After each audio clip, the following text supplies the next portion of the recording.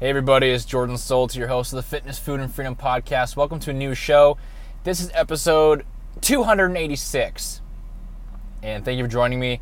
Today I'm going to be talking about training, which is a little backwards because on Wednesday I talked about nutrition. Normally it's the opposite way around with my Foodie Friday, Workout Wednesday type deal, but I got a question that I wanted to answer through the podcast. Now in today's show, there's something, it's not even a sickness, it's something like in the air here in Texas that's making me cough and I have to clear my throat all the time. So I apologize if I do that in advance because everyone in my office is doing it. There's people walking around in the grocery store doing it. It's just something that's happening for some reason right now, and I can't tell you why. But hopefully that doesn't interrupt the show too much because it's a great point that a lot of people need to hear. Thank you for joining me for another show, and let's get started. Welcome to the Fitness, Food, and Freedom Podcast. Keep listening for some awesome advice on health, motivation, and becoming a better version of yourself. Be sure to tune in every week for Motivation Monday, Workout Wednesday, and Foodie Friday. Behind the mic today, your host, a strength and conditioning coach, husband, and businessman, Jordan Stoltz.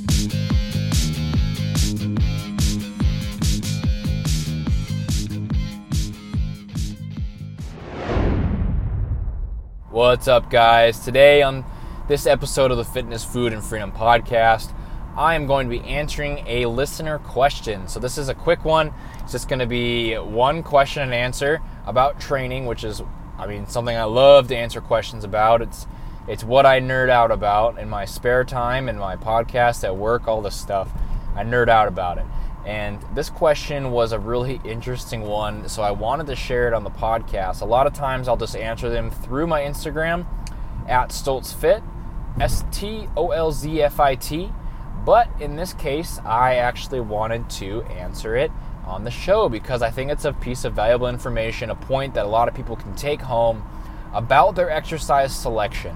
And I'll get into the question now. The question says, "Hi Jordan, I have a lot of issues with my body trying to implement a good workout program like you talk about, overhead press, bench press, squats, deadlifts, all the compound movements. However, I have a lot of injuries. I've hurt my ankle, I've had knee surgery, my back hurts all the time because of some disc issues, and my mobility sucks. How can I work around these issues that have plagued me for years and still do exercises like the squat, overhead press, bench, and deadlift so my workouts are effective? Thank you so much." And then they sign their name. Now, your first inclination of how I might answer this question, it could be something along the lines of,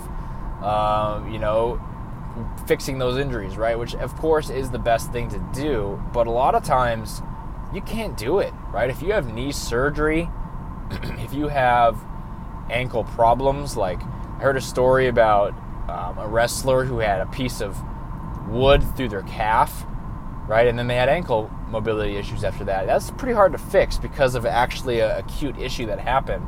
If it's a disc issue with your back, that's not that easy to fix. It's just mobility drills and foam rollers, right? If it's really just hip mobility, you got to stretch the hip flexors a little bit. That's easy enough. But a lot of these issues, if they're not impossible to fix, they're going to take months, if not years, if not decades, to actually fully fix and make yourself go through a full movement of a squat, overhead press, bench, and deadlift. And those are the movements that I structure a lot of programs around. But why do I do that, right? Is there any magic in the squat, bench, overhead press, or deadlift? The answer to that is a strong no, and what I want you to do is stop feeling like you have to do these movements because there really isn't anything super special or super crazy about them that's going to elicit more gains than doing an exercise of a similar pattern. And what I'm talking about is you have movement patterns associated with each exercise, right? If you're doing a squat, of course that's a squat movement pattern, but that doesn't mean you have to do a barbell squat. If you have a deadlift, that's a hinge, right? Because you're bending at the waist. That doesn't have to be a barbell deadlift. If you're doing overhead press, that's just putting your arms over your head or using your shoulders. If it's a bench press, it's a horizontal press. And then you got the other ones like rows, right? Horizontal pulls, vertical pulls, carries, lunges, that kind of thing. Every exercise has an associated movement pattern, even if it's an isolation one, like a bicep curl. Everything has a movement pattern, and that's what you need to be thinking of your exercises in as you're making a program. So if I'm someone that, if I program for you, if you're a client for me, right, my goal is to program for you for a few months, write programs with exercise advice in them, but after a certain amount of time, you could scrap those exercises, rerun the whole program, because the split, the set rep scheme, the volume progression all makes sense. But what you can do is rotate exercises. So you could do, right, if I program a barbell squat, the basics, but you run that, maybe barbell squats are kind of bothering you, it kind of hurts your back, you don't like doing them, you don't have the equipment to do them, feel free to do a leg press. Feel free to do a hack squat machine. Feel free to do a goblet squat, right? Now, could you do a Romanian deadlift in place of the squat, the straight leg deadlift? No, you could not do that because it is a different movement pattern. Could you do a leg extension? Not really, because that's more of a knee extension type exercise where the squat is multiple joints moving through that exercise, right? It has to be the squat movement pattern, but you could easily replace. There's nothing magic about the high bar squat, low bar squat, even a barbell squat in general. So if it hurts you, stop doing them. And if you don't like the exercise, stop doing them. I found out with deadlifts, an exercise I used to love. It used to be my favorite exercise. If you would ask me, what is your favorite exercise to do in the gym? If you could pick one exercise, what would it be? I would say the deadlift.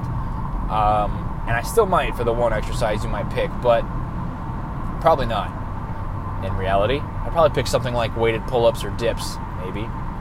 But if, now as time has gone on, I just simply don't enjoy deadlifts as much. Not the act of deadlifting. That's not what I don't enjoy. What I don't enjoy is how deadlifting messes me up for days afterwards, right? I'm really sore, and I think that's just because I can deadlift a lot now, and I wasn't able to before. But when you're, I would say, over 300 or 400 pounds on the deadlift, it's going to really tax you, your central nervous system. It's going to really run you down, and it's really going to make the rest of your session not be so good. So I kind of made the decision, the business decision, that I would rather have really good sessions. I would rather focus on more exercises, do them better, than just continue deadlifting for no reason, right? I mean, I can still achieve the hinge pattern with other movements. I could do a Romanian deadlift. Those don't mess me up as much. I could do a trap bar deadlift. That's a good one too. You could do kettlebell swings. You could do med ball throws, right? There's all these movement patterns that you can do. You could even get away with doing just isolation work on the muscles you're doing, like a hip thrust, a leg curl, or a combination of them, that kind of thing. So look on your program, break your program down by movements, and then take out what doesn't bother you. So the answer to this question is going to be, you don't have to fix these issues to make a good program. What you need to do is adjust your program around your issues. Work on your issues in the spare time, and be sure you're not just ignoring them. But don't feel like you're not able to have a good workout because of some issues, right? If a back squat hurts your back because of the bar on your back, try a goblet squat with it sitting on your hands in front of you. If a bench press hurts your shoulders, try a floor press where it's a shorter range of motion, or maybe a machine at the gym. A machine. Maybe a hammer strength machine, maybe dumbbells, right? Something like that. If an overhead press is a hard position for you to get in, you probably shouldn't be doing a subpar overhead press, right? Probably rather see you do a shoulder press machine, more lateral raises, or even something like a one-arm dumbbell press that might be easier for you to get into, right? There's a lot of options. You have almost endless exercise selection. The key is to pick the movement patterns that you're going to be doing. Focus on exercises that feel good, that you enjoy in those movement patterns, and that you'll stick to for a long time, right? If deadlifting just wrecks you like it does me, you might not stick to a program that has deadlifting in it, right? Now, there is an aspect to this. Are you just being soft, and do you just need to kind of buck up and do the work, right? And put in the work and do the exercises. There might be some of that too. You can't get away with avoiding the movement patterns completely, maybe. They are going to really help you, but they don't have to be the big four. And that's today's thought. Thank you for joining me for another show. Till next time. Thank you for listening to the Triple F Podcast. Please leave a 5-star iTunes review and share the podcast with your friends and family. Tune in next time for more great tips on fitness, food, and freedom.